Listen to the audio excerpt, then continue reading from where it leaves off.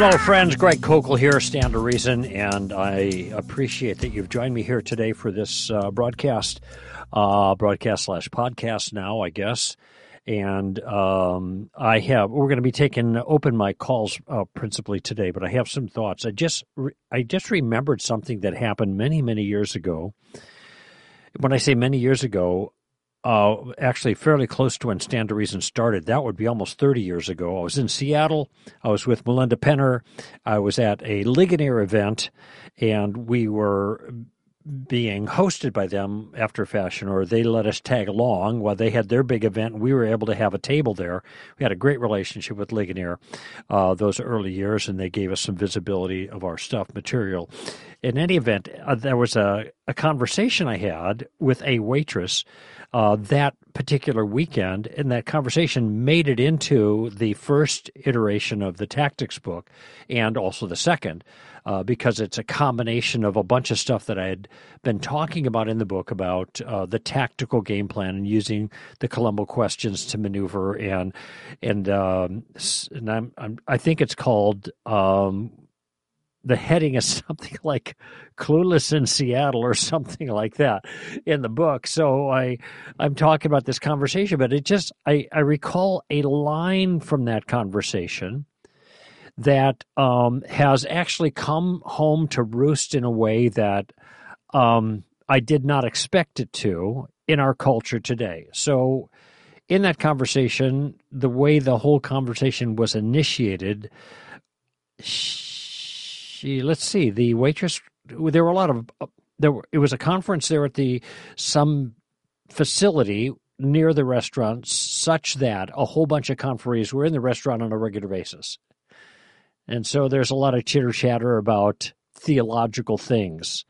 And I happened to mention that with her, that I was part of the conference, and at some point I made a comment about, I think that people don't think about religion very carefully, and they believe a lot of foolish things when it comes to religion. I don't know if I'd start the conversation that way nowadays, but nevertheless, when I suggested that there were some ideas that people had about religion that were foolish, the waitress was a little bit troubled, and she said, "That's oppressive.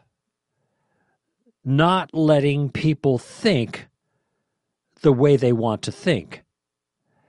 And and then I said, "Well, do you think I'm mistaken?" And she said, "Well, no." And I said, "Well, if you don't think I'm mistaken, then why are you correcting me? But if you do think I'm mistaken, then why are you oppressing me?" So I was playing a little suicide there with her.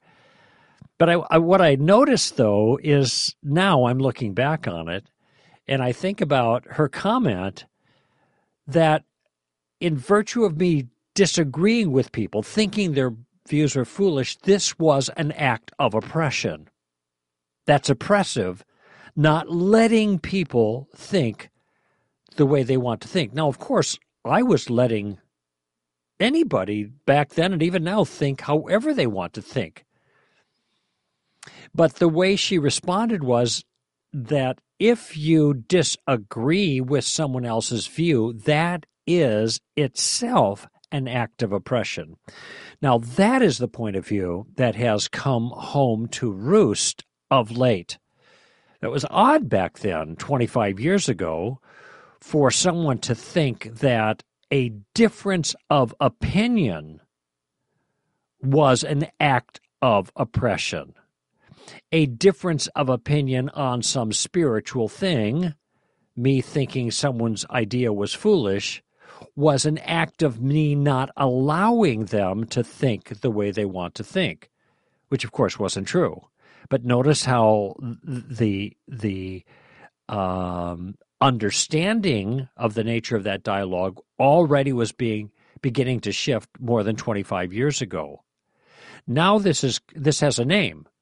This maneuver, it's part of critical race theory, which people don't talk about anymore because CRT is like, everybody says, we don't do that, that's a no-no, blah, blah, blah. But now it just shows up under different acronyms like EID, equity, inclusion, and diversity.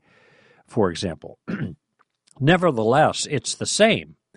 And the phrase that's used to describe what she did now, the phrase that's used now to describe what she did then is called oppression through ideology. Oppression through ideology. Now, when you think about oppression, you think about it, in a sense, classically or historically.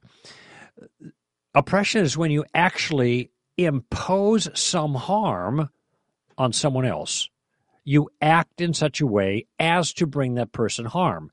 You restrain them. You throw them in jail without cause. You beat them up for some ridiculous reason. You disabuse them of rights they may have, or you withhold privileges from them. That is, you actually hurt them in some way, either physically or in terms of lifestyle issues or whatever. That's what oppression was. These are people who are oppressed. Actions oppress people. That's classically how oppression was understood, but not anymore. What is going on now is what the waitress 25 years ago hinted at, that ideas are oppressive. Just believing or thinking someone else is mistaken is oppressive. Now, of course, for fair-minded people, that sword cuts both directions, right? And that was the point I was making. Because even though she's chastising me, that's oppressive for what I said. Then I asked her, do you think I'm wrong? And she wasn't comfortable in saying I was wrong because she realized immediately that would get her in trouble, which I highlighted with my next question. If you don't think I'm wrong, then why are you correcting me? And if you do think I'm wrong, why are you oppressing me? And of course, I'm just simply using her standard of oppression against her, which would be appropriate if oppression is when someone has an ideology contrary to yours. But of course, as you know, like tolerance and a whole bunch of other things in our culture today, those things are all one-way streets. They are all applicable, excuse me, when the critic, or largely a person on the political left, is confronting someone they disagree with. The disagreement coming from their opposition is oppressive, but their disagreement with them is not oppression at all. It's ordinary stuff. It's, what sauce for the goose is not sauce for the gander. But when I say this has come home to roost in a vigorous way now, I don't think people quite realize how thoroughgoing this is. I just saw a piece before we started the show, an article about marriage, and the question was, is it hateful to hold that marriage is only between a man and a woman? Now, this is a Christian response to the challenge, but notice the nature of the challenge. Is it hateful to do so, to hold this view? So holding the view is itself considered a hateful action, which hateful action is against those who disagree, which action against those who disagree is oppressive. Because you believe contrary to them, the belief you hold is itself de facto oppression on the person who holds a contrary view. Now, once again, it's a one-way street. It doesn't apply coming back. They can say anything they want against you. They can disagree up and down. They can do so in a hostile, nasty manner, and the rules do not apply to them in the same way. Well, all I'm doing here is making an observation about a cultural dynamic. And I don't want you to be taken in by the shell game, because this is what it is. A shell game, that's when you've got like the 3 walnut shells and you've got a little bead underneath, and the sleight of hand artist is moving them around, and there's money on the line, and if you can find a bead, you win the money. If you don't, you lose yours. And very few people win because the sleight of hand is so clever. And that's what's going on here. This is sleight of hand. It's a shell game. But a lot of people don't see it. And they are somehow compelled to buy the rhetoric that holding a view contrary to someone else when it comes to the kinds of things we're dealing with in culture that have moral or spiritual significance is itself an act of oppression. So if you believe that marriage is between a man and a woman, you're harming someone else who doesn't share that view. You're harming them. And incidentally, this is something that became really obvious back in 2020 with the whole Antifa uprising, which is still going on here and there, but it's not as bad as during 2020, on the heels of the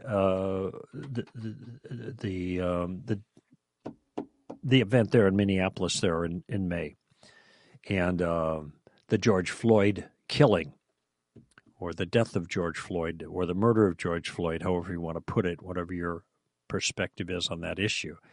But the uprising that came in cities burning, not only Minneapolis, but Portland, Seattle, and lots of other places, different places in Wisconsin, things are related to that. And the idea was, remember, this is Antifa. This is resist hate. Stand against hate, right? Stand against fascism, anti-fascism. Yet one would think that the actions themselves were acts of fascistic terror coming from the Antifa crowd.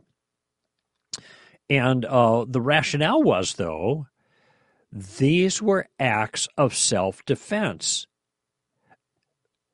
Reacting in cities and bringing violence were acts of self-defense. What were they defending against? They were defending against an ideology that was oppressing.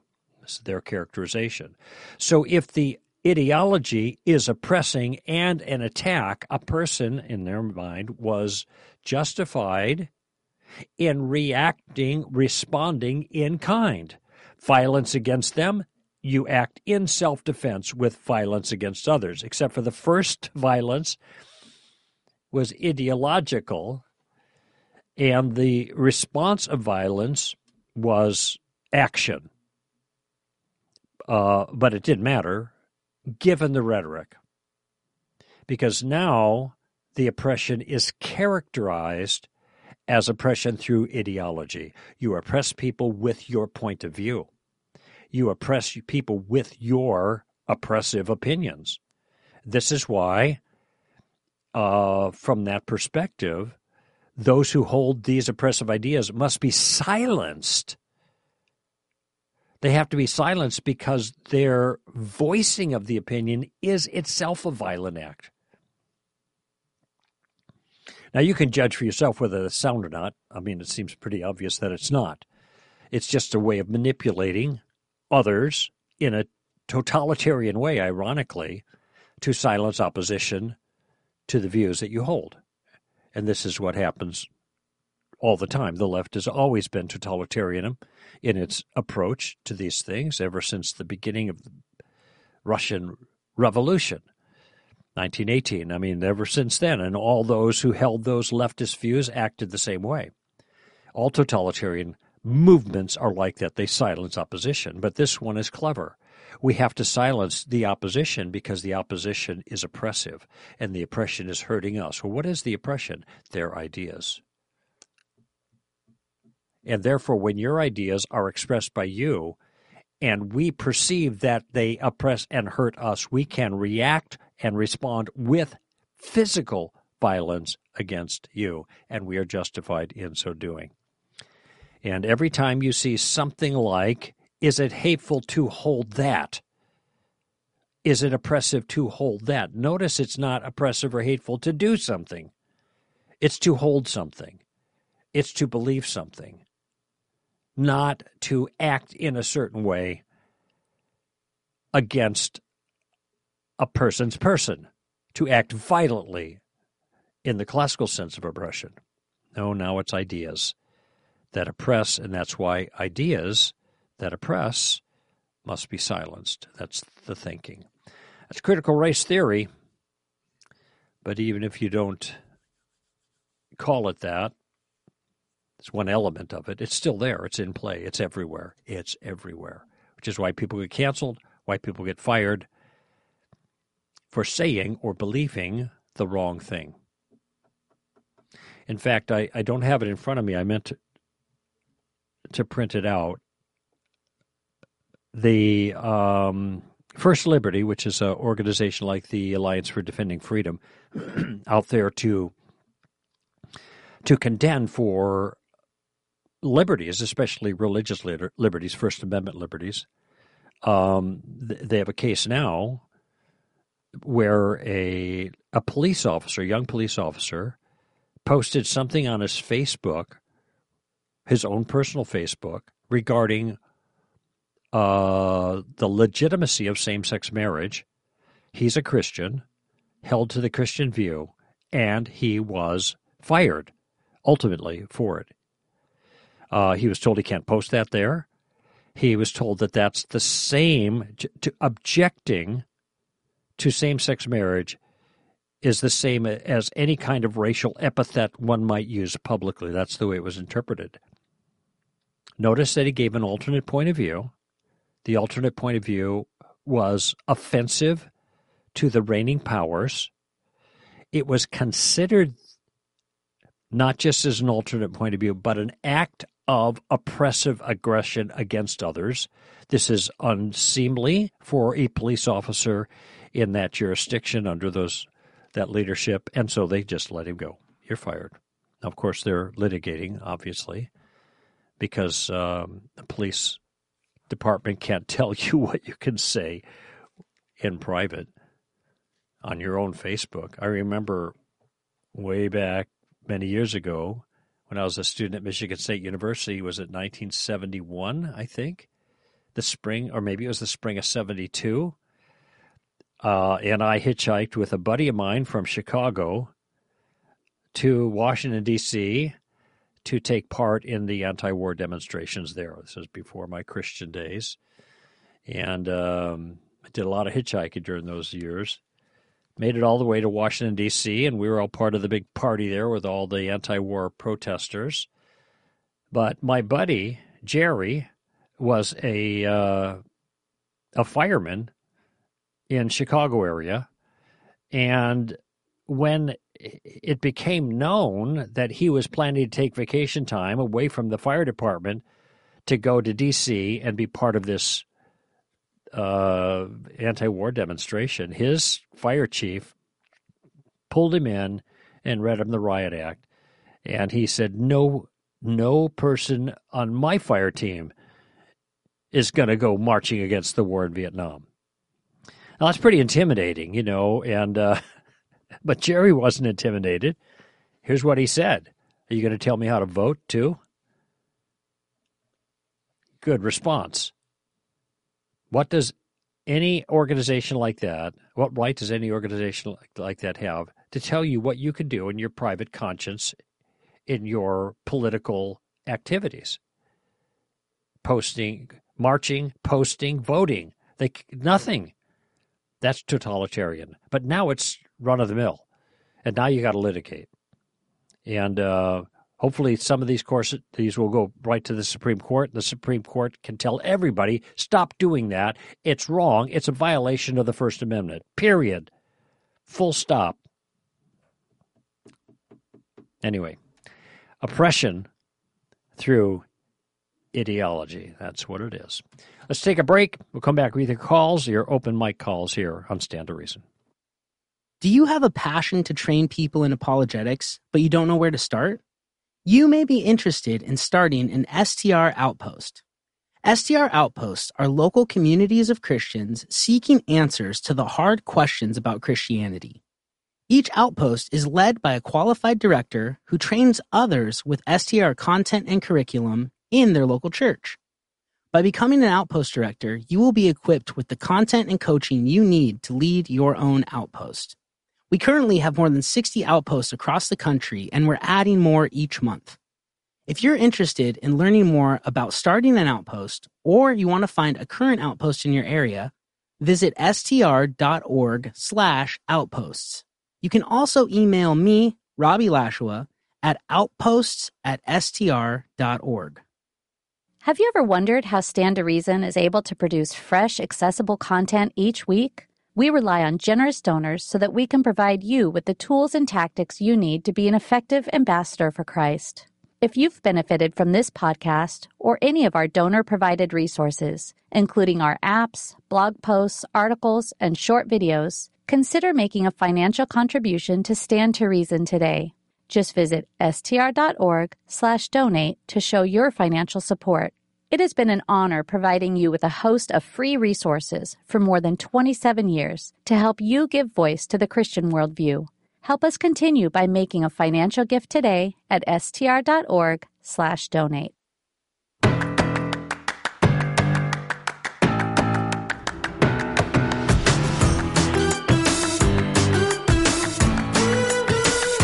All right, back with you on Stand to Reason. Greg Kokel taking open mic calls now.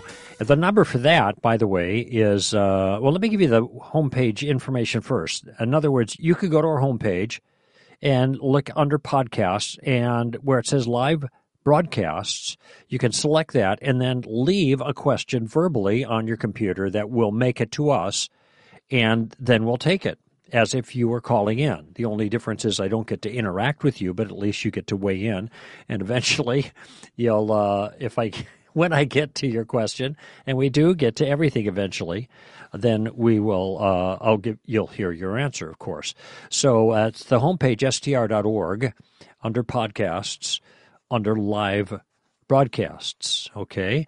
Now, you can also call it in, all right? And if you'd like to do that, 857-342-5787, 857-342-5787, or you could just do 857-DIAL-STR, DIAL-STR, if you want to do it that way. And you can accomplish the same thing by using your phone. So we actually have one person who sent a lot of questions that were, which is great, no worries, but they're related. And so his name is Troy, Reading Hillbilly.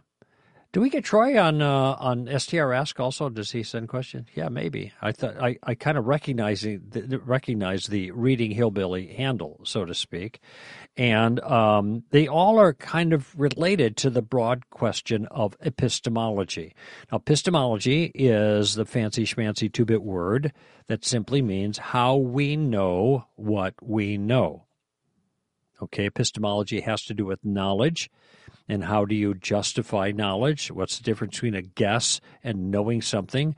If you have justification for something, you have confidence in the view, that's epistemology. That's an epistemic element, epistemic justification, as opposed to emotional justification or whatever. So this broad area of knowledge in philosophy is called epistemology, and these questions relate to those issues. So let's launch out with, the 15-second one about encouragement and psychological benefit on Troy. Hi, Greg. Wanted to ask a question. Does the fact we derive encouragement and psychological benefit from gathering with other believers show we are simply brainwashing ourselves? Does the fact that we derive encouragement and psychological benefit from gathering with others show, in other words, does it demonstrate that we're just brainwashing ourselves? Okay, so a couple thoughts about this, Troy. And first of all, it turns out, and you're using this word brainwashing in a very general sense, and I'll offer a synonym in a moment, I think, that gets to the point. But I just for clarification, there is no such thing as brainwashing. Brainwashing was attempted during the Korean War, and that is where you kind of turn a person into a zombie, and once you say the right word, and a lot of films have played off of this notion, but it doesn't happen. And when people get involved in cult groups of all sorts, religious and otherwise. They are often, the claim is, well, they've been brainwashed. But it turns out people get out of those things. They get out of those enterprises, and they get out of those enterprises by thinking about what they believe. So brainwashing aside, maybe a better word would be indoctrinated, because you can have, so you're not, a person isn't losing their ability to think or to decide, but they're strongly influenced by things around them so that they believe in a certain way. But indoctrination is not something you do to yourself. It's something someone else does to you. So strictly speaking, you're not going to brainwash or indoctrinate yourself. And the question here is, does the fact that we derive encouragement and psychological benefit from gathering together show that, let's put it in the passive voice, we have been indoctrinated, unduly influenced by the benefit that we gain from it? The answer is no, it does not show that. That is, there's not a correlation necessarily, and that's the nature of the question, between enjoyment that we get hanging out together and the beliefs that we have. Now, can it happen that people believe false things based on the group they hang with? Of course. Happens all the time.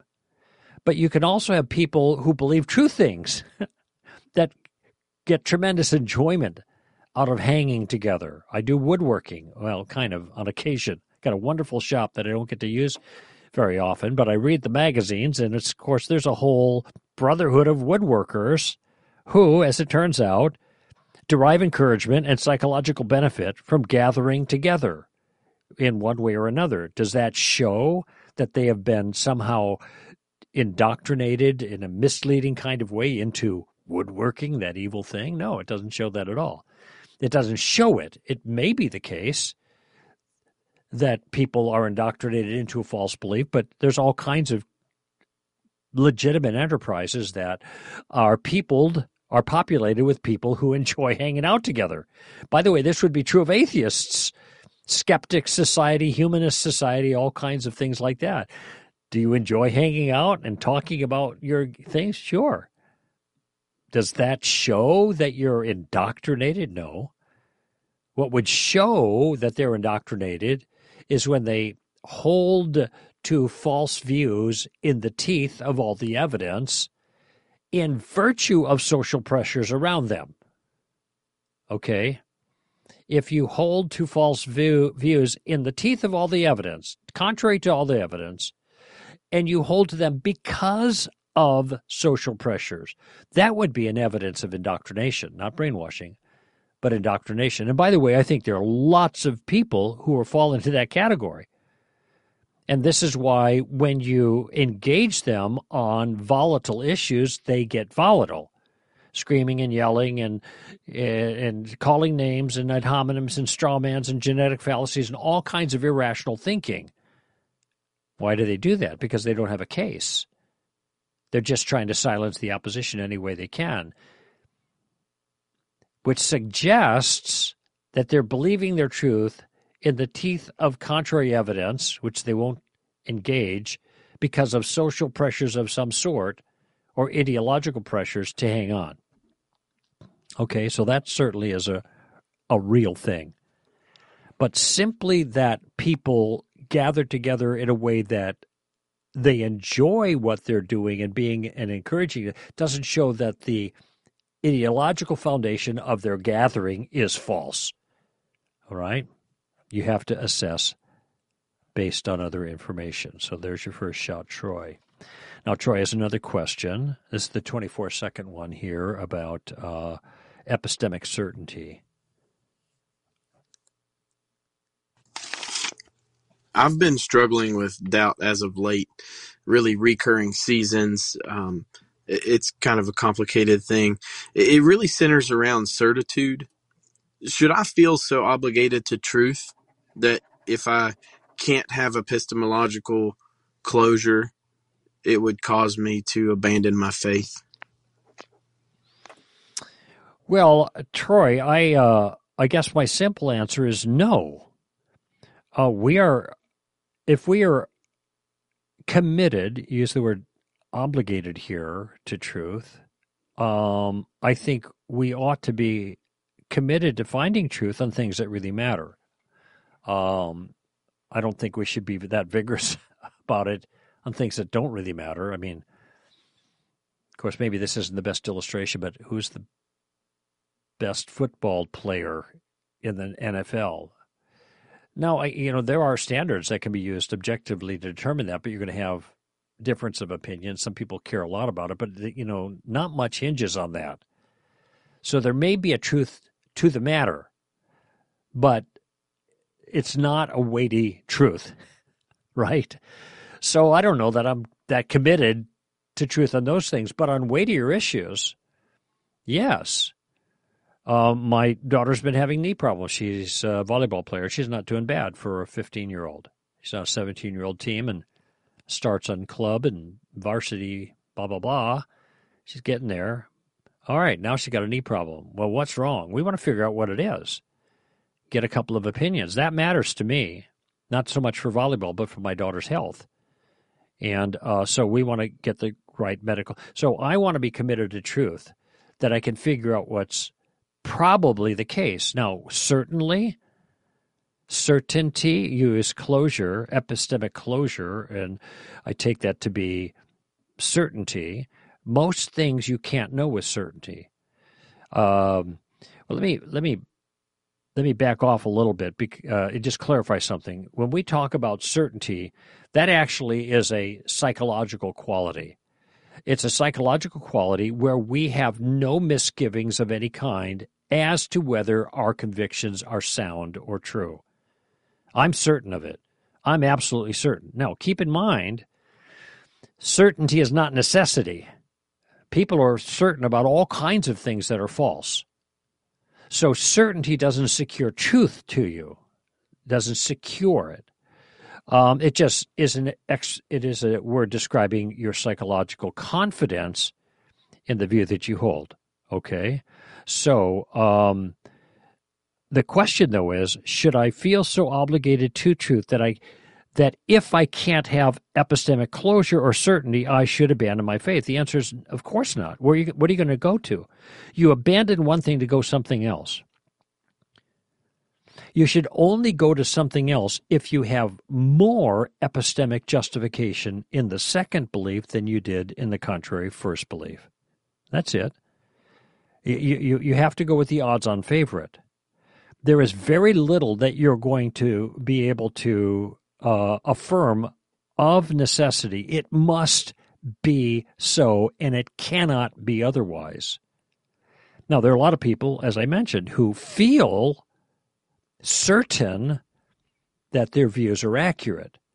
But, of course, there are people who feel this absolute, utter certainty whose views conflict with other people who feel the same thing about a contrary notion or a contradictory notion. It can't all be right. Can all be wrong. It can't all be right. So I'm just distinguishing between certainty as a psychological quality and maybe a certitude as an epistemic notion, or one might say of necessity. Laws of logic follow of necessity. Okay? But applying those formal laws of logic to material circumstances, that's more difficult. You can have a syllogism, all men are mortal, Socrates is a man, therefore Socrates is mortal. Well, that follows of necessity if the premises are true. If all men are mortal and Socrates is a man, for example. So it might turn out, you're mistaken about some of that and on one of those premises.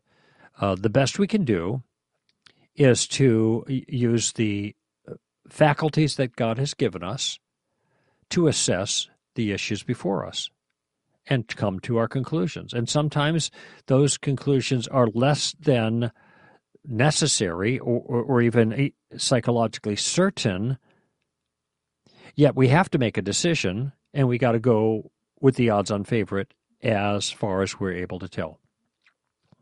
And if we can't trust, say, Christianity with epistemic necessity, certainty, however you want to put it, Does that mean we abandon it? No, it just acknowledges that some things can't rise to that level of exactness. Okay? That's just the nature of knowledge. Most things we don't know like that. Now, some things, look at, I think, therefore I am, Descartes, cogito ergo sum, right? That's pretty solid. I can't be thinking if I'm not being, right? That's pretty straightforward. So that's a solid one. I'm certain about that. And it strikes me as not just psychologically certain, but philosophically necessary. Not many things rise to that level, though. And with Christians, their confidence in certain aspects of their convictions may vary. Some may be just like 51%. Others may be 98%. Others may say 100%, I'm absolutely certain there's no possibility I'm making a mistake. Okay, so there's a variation there. But I think that's always going to be the case, and there's no requirement for absolute certainty in order for anyone to put a legitimate trust in Christ. I just got back 2 days ago from Dallas, and did I know with a certainty that the airplane would take off and land safely and deliver me from DFW to LAX? No. But I was 100% all in when I climbed on that plane and strapped in. So I exercised complete trust even though I didn't have absolute certainty. I was pretty confident. My palms weren't sweating. I wasn't worried. Done this many times, like once a week for the last 30 years, at least. Never had a wreck yet. Doesn't mean I won't. But I was still able to exercise the adequate amount of trust to benefit from the thing that I was putting my trust in. And that was that was the plane and the pilot and everybody else involved in the process. And my exercise of trust was evidenced by me getting on the plane and buckling up. So I don't think, even though we may not have epistemic closure on Christianity, we really don't have that in a whole host of things that we take for granted as true. And we live our life accordingly. And so there's no reason, I think, not to do the same with Christianity. And the alternative is what? If you abandon Christianity as the true story of reality, then what do you go to? And what justification do you have to leave the first to go to the second? It's not just what you're leaving, it's what you're going to that matters. And if you're leaving something because you're troubled by some things, you're going to have more confidence in the legitimacy of the thing you're going to than the thing you're leaving. Okay? And by the way, I'm talking in objectivist terms here when I talk about legitimacy and truth. If all you're interested in doing is just making something up that makes you feel better, and this is what a lot of the deconversion crowd, those people who deconstructed and deconverted and left, they say, okay, find what you like. Okay, well, that's Marx's opiate for the people. Religion is the opiate of the people, is what Karl Marx said. You know, you take your drug, whatever drug you like, and makes you feel better. There's no reality other than the feeling. And this is where a lot of people are headed when they leave Christianity. If you think Christianity is objectively false, then why would you just adopt whatever you like? I mean, unless you are committed to the idea that nothing is objectively true in a meaningful way. So that would be, I guess, a materialist or an atheist or whatever. The only thing that's true in a meaningful way is that there is no other meaning. That we're just, molecules clashing in the universe. That's the beginning and that's the end. Then you do what you want. You find your path that makes you feel good, but there are no criteria except for just that you're satisfied with it. So the Mother Teresa and the sex trader are on equal grounds there, if that's the way the world actually is. So all to say, if you're going to leave Christianity because you think it's objectively false, then you better find something that you believe is objectively true that has more epistemic justification than the Christianity that you left. Okay? Do we take a break here? Yeah, let's do that, and then we'll come back to Troy number 3.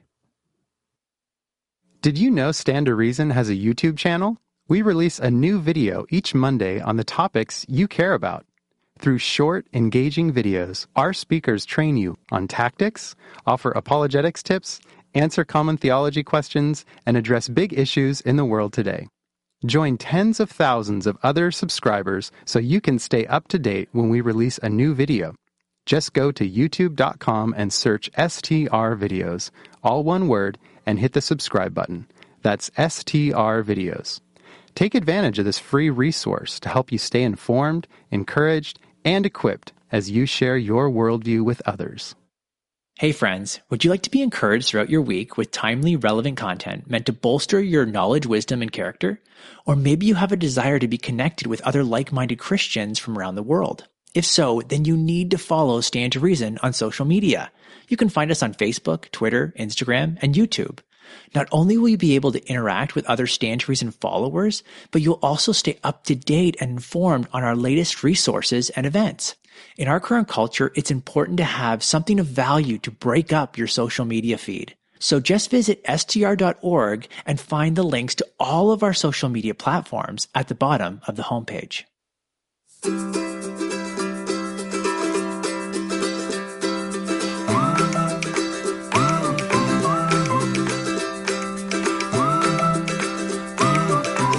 So, continuing on with the Troy show, look at how much attention Troy's getting here. He's sending a bunch of questions that are kind of linked to each other. And he just used our open mic calls feature. Homepage, podcast, live broadcast, boom, boom, boom, and there you are. Or 857-342-5787. So let's go to Troy number 3 here on studying apologetics and philosophy. It's me again, Troy. Wanted to ask a question about philosophy and apologetics. When studying apologetics and philosophy, it seems as though 100% certainty is unachievable.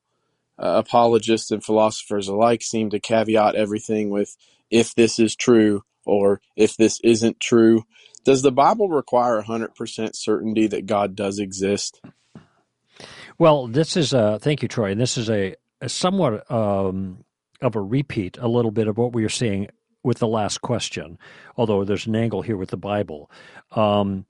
Apologetics, defending the faith, philosophy, which is a tool to help us do that. I have advanced degrees in both fields, by the way, and they're both fabulous. I mean, they really help me a lot. In fact, I wouldn't be able to answer some of these questions about epistemology without my background in philosophy.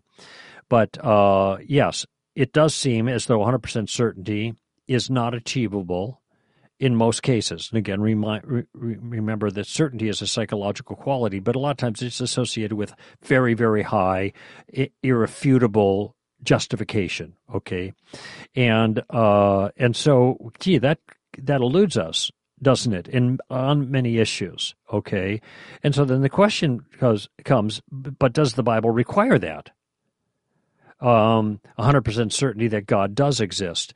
And I don't know, it just seems to me, if we acknowledge that this kind of certainty is probably going to elude us, why would we think that the Bible requires such a thing? It certainly doesn't say that. What it requires is that we put our trust in God. And in order to put our trust in God, we must first believe that He is, and that He is a rewarder of those who seek Him. That's Hebrews chapter 11. And so that's like a foundational, logically prior state of affairs, right? We have to believe that God is real and that He's a rewarder of those who seek Him in order for us to seek Him.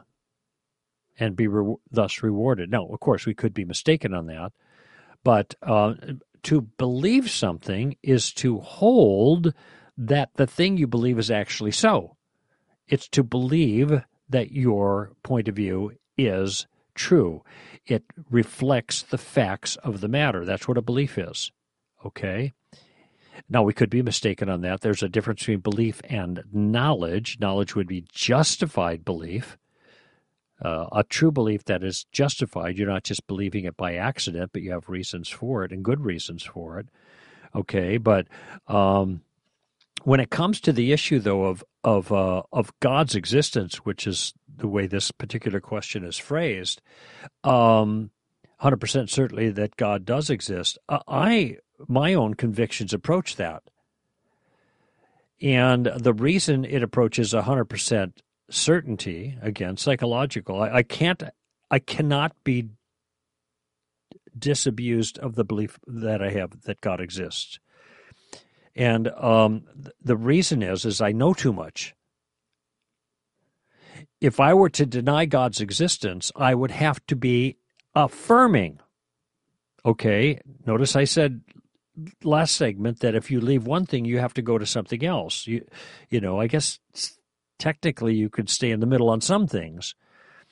But so other things, so if you deny certain things, then there's certain things entailed in the denial that you can't escape. So if I say God doesn't exist, and I know that the universe came into existence at some point in the past, which I do know that the universe is not eternal. I do know that. And there's a whole bunch of reasons why I could tell you this is a secure piece of knowledge. But God doesn't exist. That means the universe had no cause. It came in existence out of nothing for no reason and with no cause. The universe had no cause. And that makes no sense. That makes no sense. We know the universe is not self-existent. If it was, there wouldn't be a problem. It's eternal. But we know it's not self-existent for a bunch of reasons, philosophical and scientific. That means it came into existence, and if it came into existence, it must have had a cause, because the idea of nothing creating something is nonsense. It is self-attesting that it's nonsense. Just reflect on it. You see, this out of nothing, nothing comes. That's the basic concept. And so I would have to, if I rejected that God existed, I would have to say the universe, nothing caused the universe. No thing caused the universe.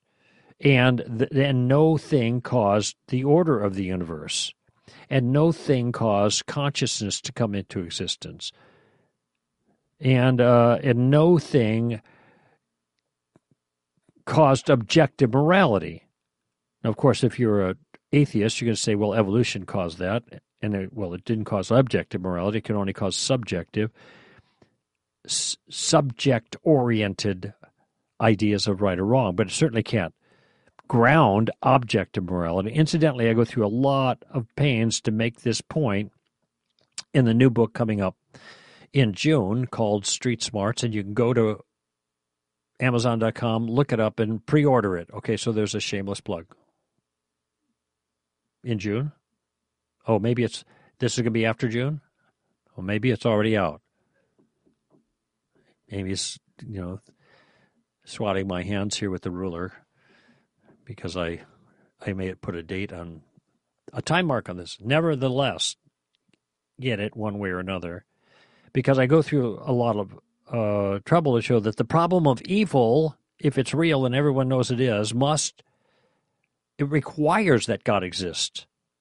It's the atheist fatal flaw. That's the name of the title, or the name of the chapter, which I deal with that. So all I'm saying is, if there is no God, all of these radically counterintuitive things must obtain in virtue of there being no God. And this is unbelievable to me. Not a snowball's chance, right?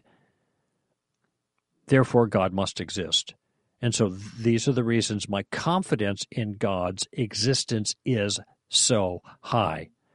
So when it comes to the question of God's existence, now it's not the same as the authority of the Bible and the existence of Jesus and the resurrection, the miracles, and all the theology that relates to that. I'm just talking about God's existence as a personal God here, because only persons do stuff, make things happen. Agent causation is the technical term, requires an agent, someone to make decisions to cause other things to happen. And God becomes the ground, the rationale, the reason for all those things that I mentioned, the existence of the universe, the order of the universe, the existence of consciousness in an otherwise material universe, and the existence of the kinds of moral obligations that make a real, genuine problem of evil possible. Okay? So, I think you can have very high confidence, at least in the existence of God, which is the foundation. It's the starting point. In the beginning, God. It's the first part of our story. But the Bible does not require that. Going back to a previous illustration, what it requires is belief and trust. Act as if that God exists and is a rewarder of those who seek him. So we seek him to get whatever reward is in store. And I'm not just talking carrots here, like we get goodies. The reward is himself. We seek him, we know him, we are rewarded by the friendship that he provides and things that go along with that. And he's got other things prepared for us who love him and follow him. So hopefully that answers that question. You know what? 52. Yeah, we got 5 minutes here. Let's go to the next one here. Why isn't truth of God's existence as self-evident as math? Let's do that because it's a nice transition here. It's a 25-second. I'm sorry. Yeah, 25-second. From Troy. Nope, not that one. Not that one. Not that one. It's there it is. Truth of God's at the very top. Troy. That's it. 25 seconds. Got it. A mathematical proposition such as 2 + 2 = 4 seems self-evidently true, and no one really argues it. Why isn't the truth of God's existence like this? Is saying it's sinful repression the equivalent of them saying, being the unbeliever, we aren't smart enough to understand the science?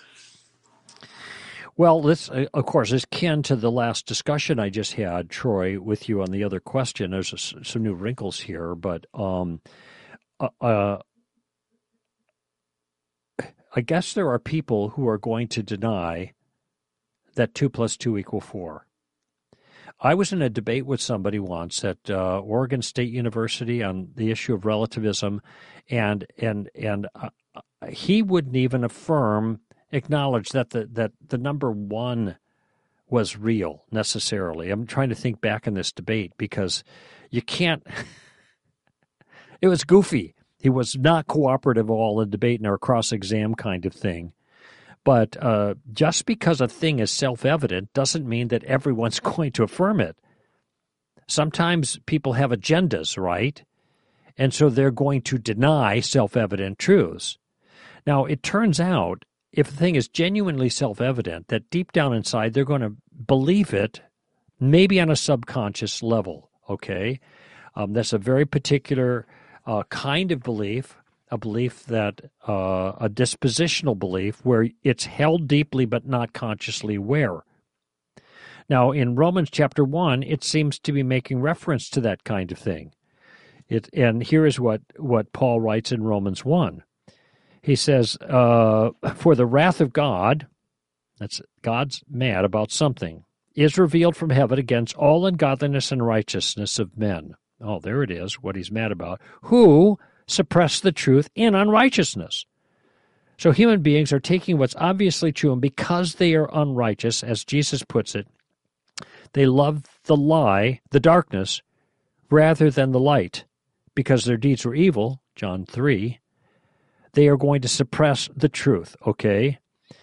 because that which is known about God is evident within them, for God made it evident to them. For since the creation of the world, his invisible attributes, his eternal power and divine nature, have been clearly seen, being understood through what has been made, so that they are without excuse. So Paul is saying punishment's coming because people are irresponsibly and in rebellion suppressing obvious truth.